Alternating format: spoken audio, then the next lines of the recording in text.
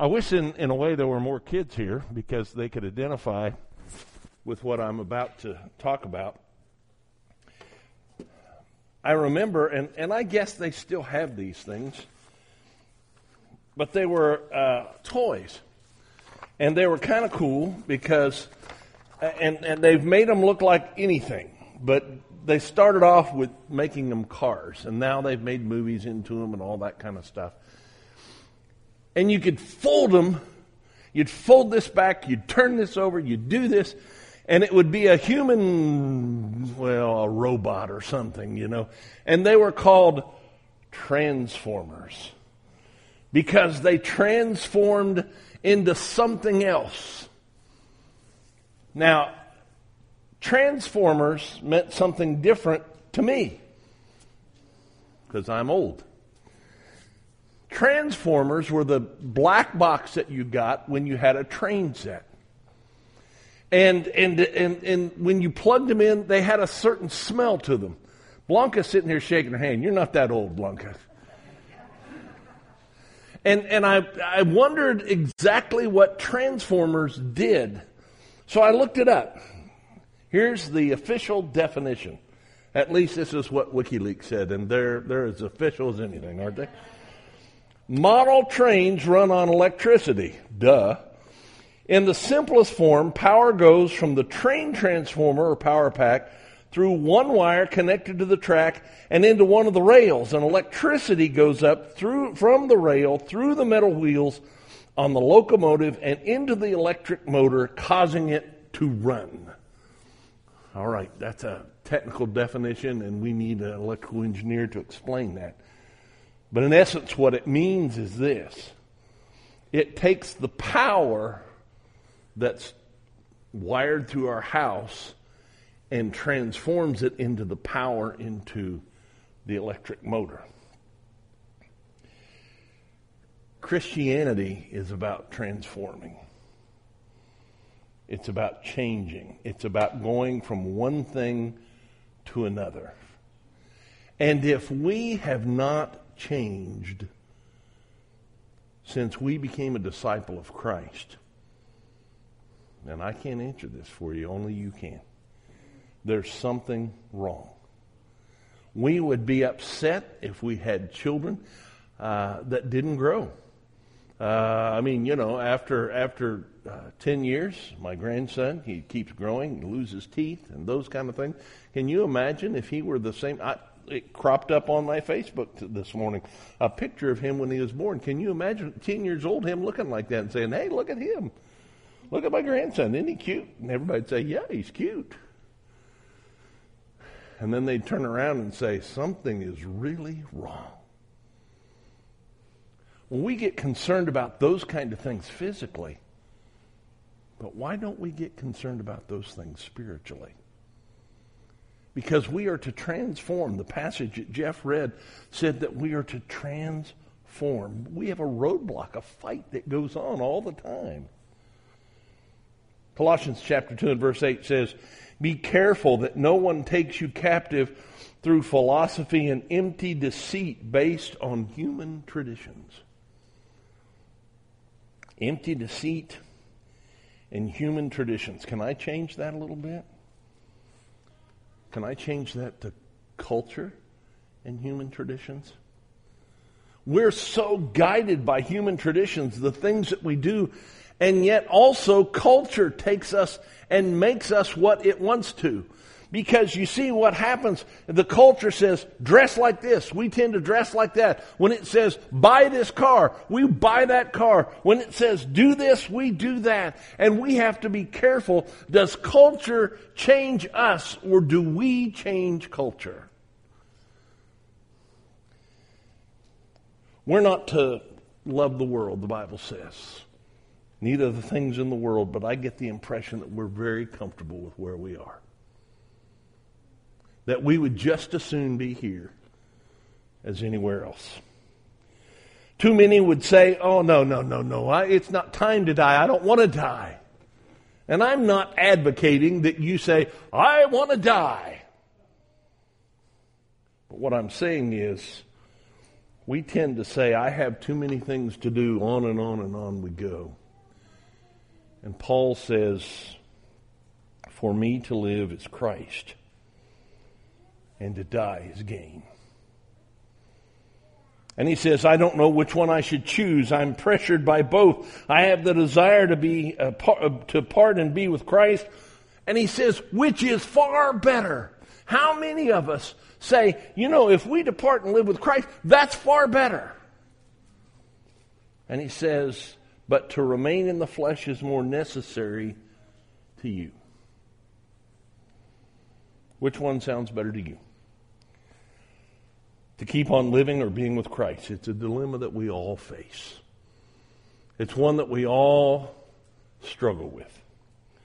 And so Paul tells us, therefore, brothers, by the mercies of God, I urge you to present your bodies as living sacrifices. I find that phrasing kind of interesting. Living sacrifices. You see, a sacrifice was what the Jews understood completely, because you took a calf, you took a sheep, you took a bird, you took some kind of thing like that, and you offered it. And you lost your life, at least the sheep did, at least the cow did.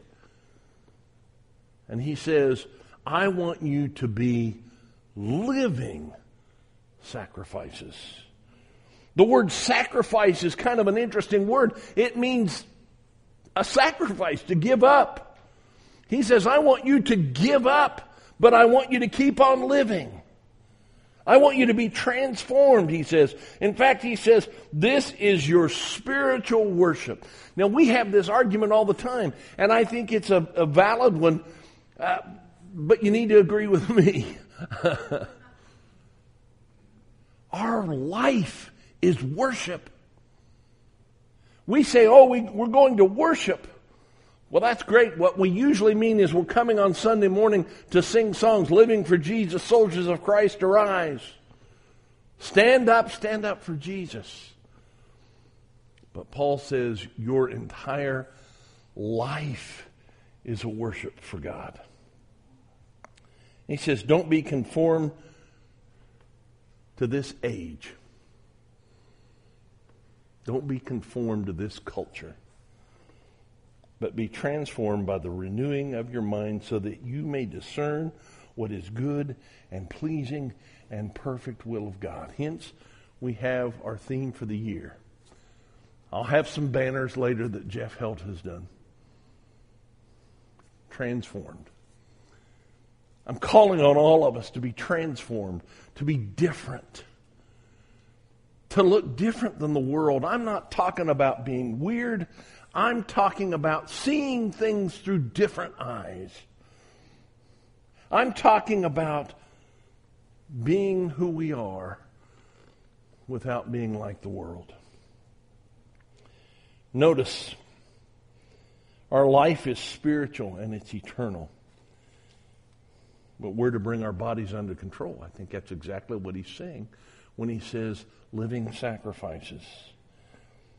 The sad thing is that many times people can't tell if a person is a Christian or not because there's so little difference. But this word transformed is an interesting word, and we don't see it in the English, and you've probably heard me talk about it or other preachers talk about it. He says, be transformed. And it's the word that we get our English word metamorphosis from. From larva to butterfly. From ugly to beautiful. I said this just a couple weeks ago. J.B. Phillips has a translation of this. And he says, don't let the world squeeze you into its mold. He calls us to change, to be different, to be used by him, different than we used to be. And I ask this question again, are you growing? Have you changed from the time that you became a Christian till now? You see, the goal of our lives is to become like Jesus. We all with unveiled faces. I'm starting to read a scripture, but do you remember what that meant? When Moses went up on the mountain, he'd come down, he would talk to God. And when he'd come down, his face would be glowing. And the children of Israel said, please veil your face. Put something on your face. You're too bright to look at.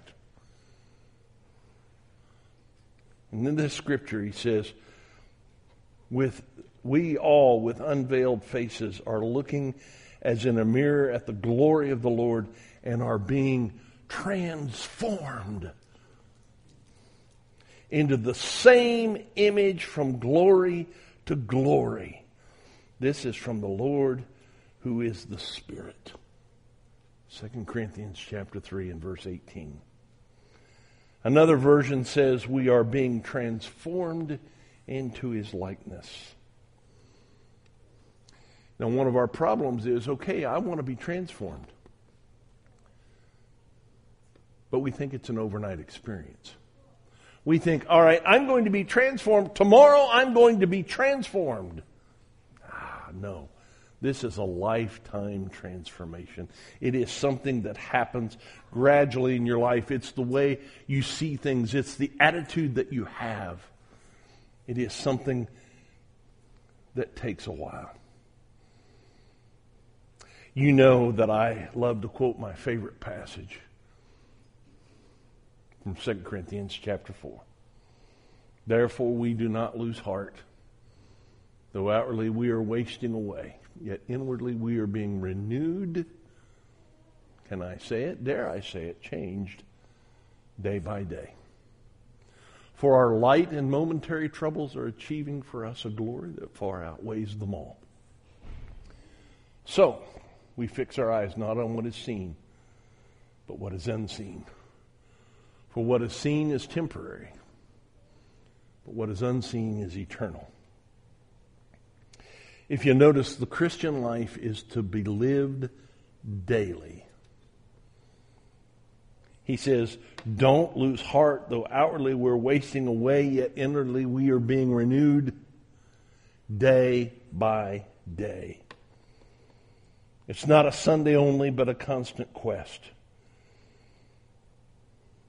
C.S. Lewis said, if you want to get warm, you must stand near the fire. If you want to be wet, you must get into the water. If you want joy, power, and peace, eternal life, you must get close to or into the thing that has them. Everything we do and every way we act must have a spiritual perspective. We worry about things that absolutely mean nothing. We worry about things that are truly material and physical. And he says, that's all well and good. But what is the spiritual inference in all of this? C.S. Lewis concludes by saying, once a man is united to God, how could he not live forever? Once a man is separated from God, what can he do but wither and die? Jesus told his followers, you must take up your cross and follow me. And Luke adds one word, daily. Second, we're growing older. It's hard for the young people to understand this. But when you get to be a certain age, you start feeling a little... Well, yeah, I love what Rick actually says, and I can't say it perfectly. He said when he was in his 20s, he could play basketball all day long. He said when he was in his 30s, he could play basketball, but he'd be sore. He'd say by the time he got to his 40s, he didn't even want to play. Isn't that the truth? We're just growing older. Someone said the 7 decades of life can be described as spills, drills, thrills, bills, ills, pills, and wills. There are no Benjamin Buttons. Each day we're one day closer to being with God. We used to sing a song, and we don't sing it anymore. But it's an old song, but it goes, one sweetly solemn thought comes to me o'er and o'er. Today I'm nearer to my home than e'er I've been before. So what do? Well, Paul said, so let us fix our eyes. Let us fix our eyes not on what is seen, but what is unseen, for what is seen is temporary. What is unseen is eternal. Temporary and eternal. Hebrews chapter 2 and verses 1 and 2 says, therefore, since we are also surrounded by a large cloud of witnesses, let us lay aside every weight and the sin that so easily ensnares us. Let us run with endurance the race that lies before us and keep our eyes on Jesus, the source and the perfecter of our faith, who for the joy that lay before him endured a cross and despised the shame and has sat down at the right hand of God's throne. I love that passage. Who for the joy that lay before him, he knew where he had been. He knew where he was going. And we as Christians should be transformed into that, knowing exactly where we're going. And so we endure what goes on, not become comfortable, not say, you know what, I like it here, but to continue to look for his coming. Temporary or eternal, Jesus or death. It's your choice.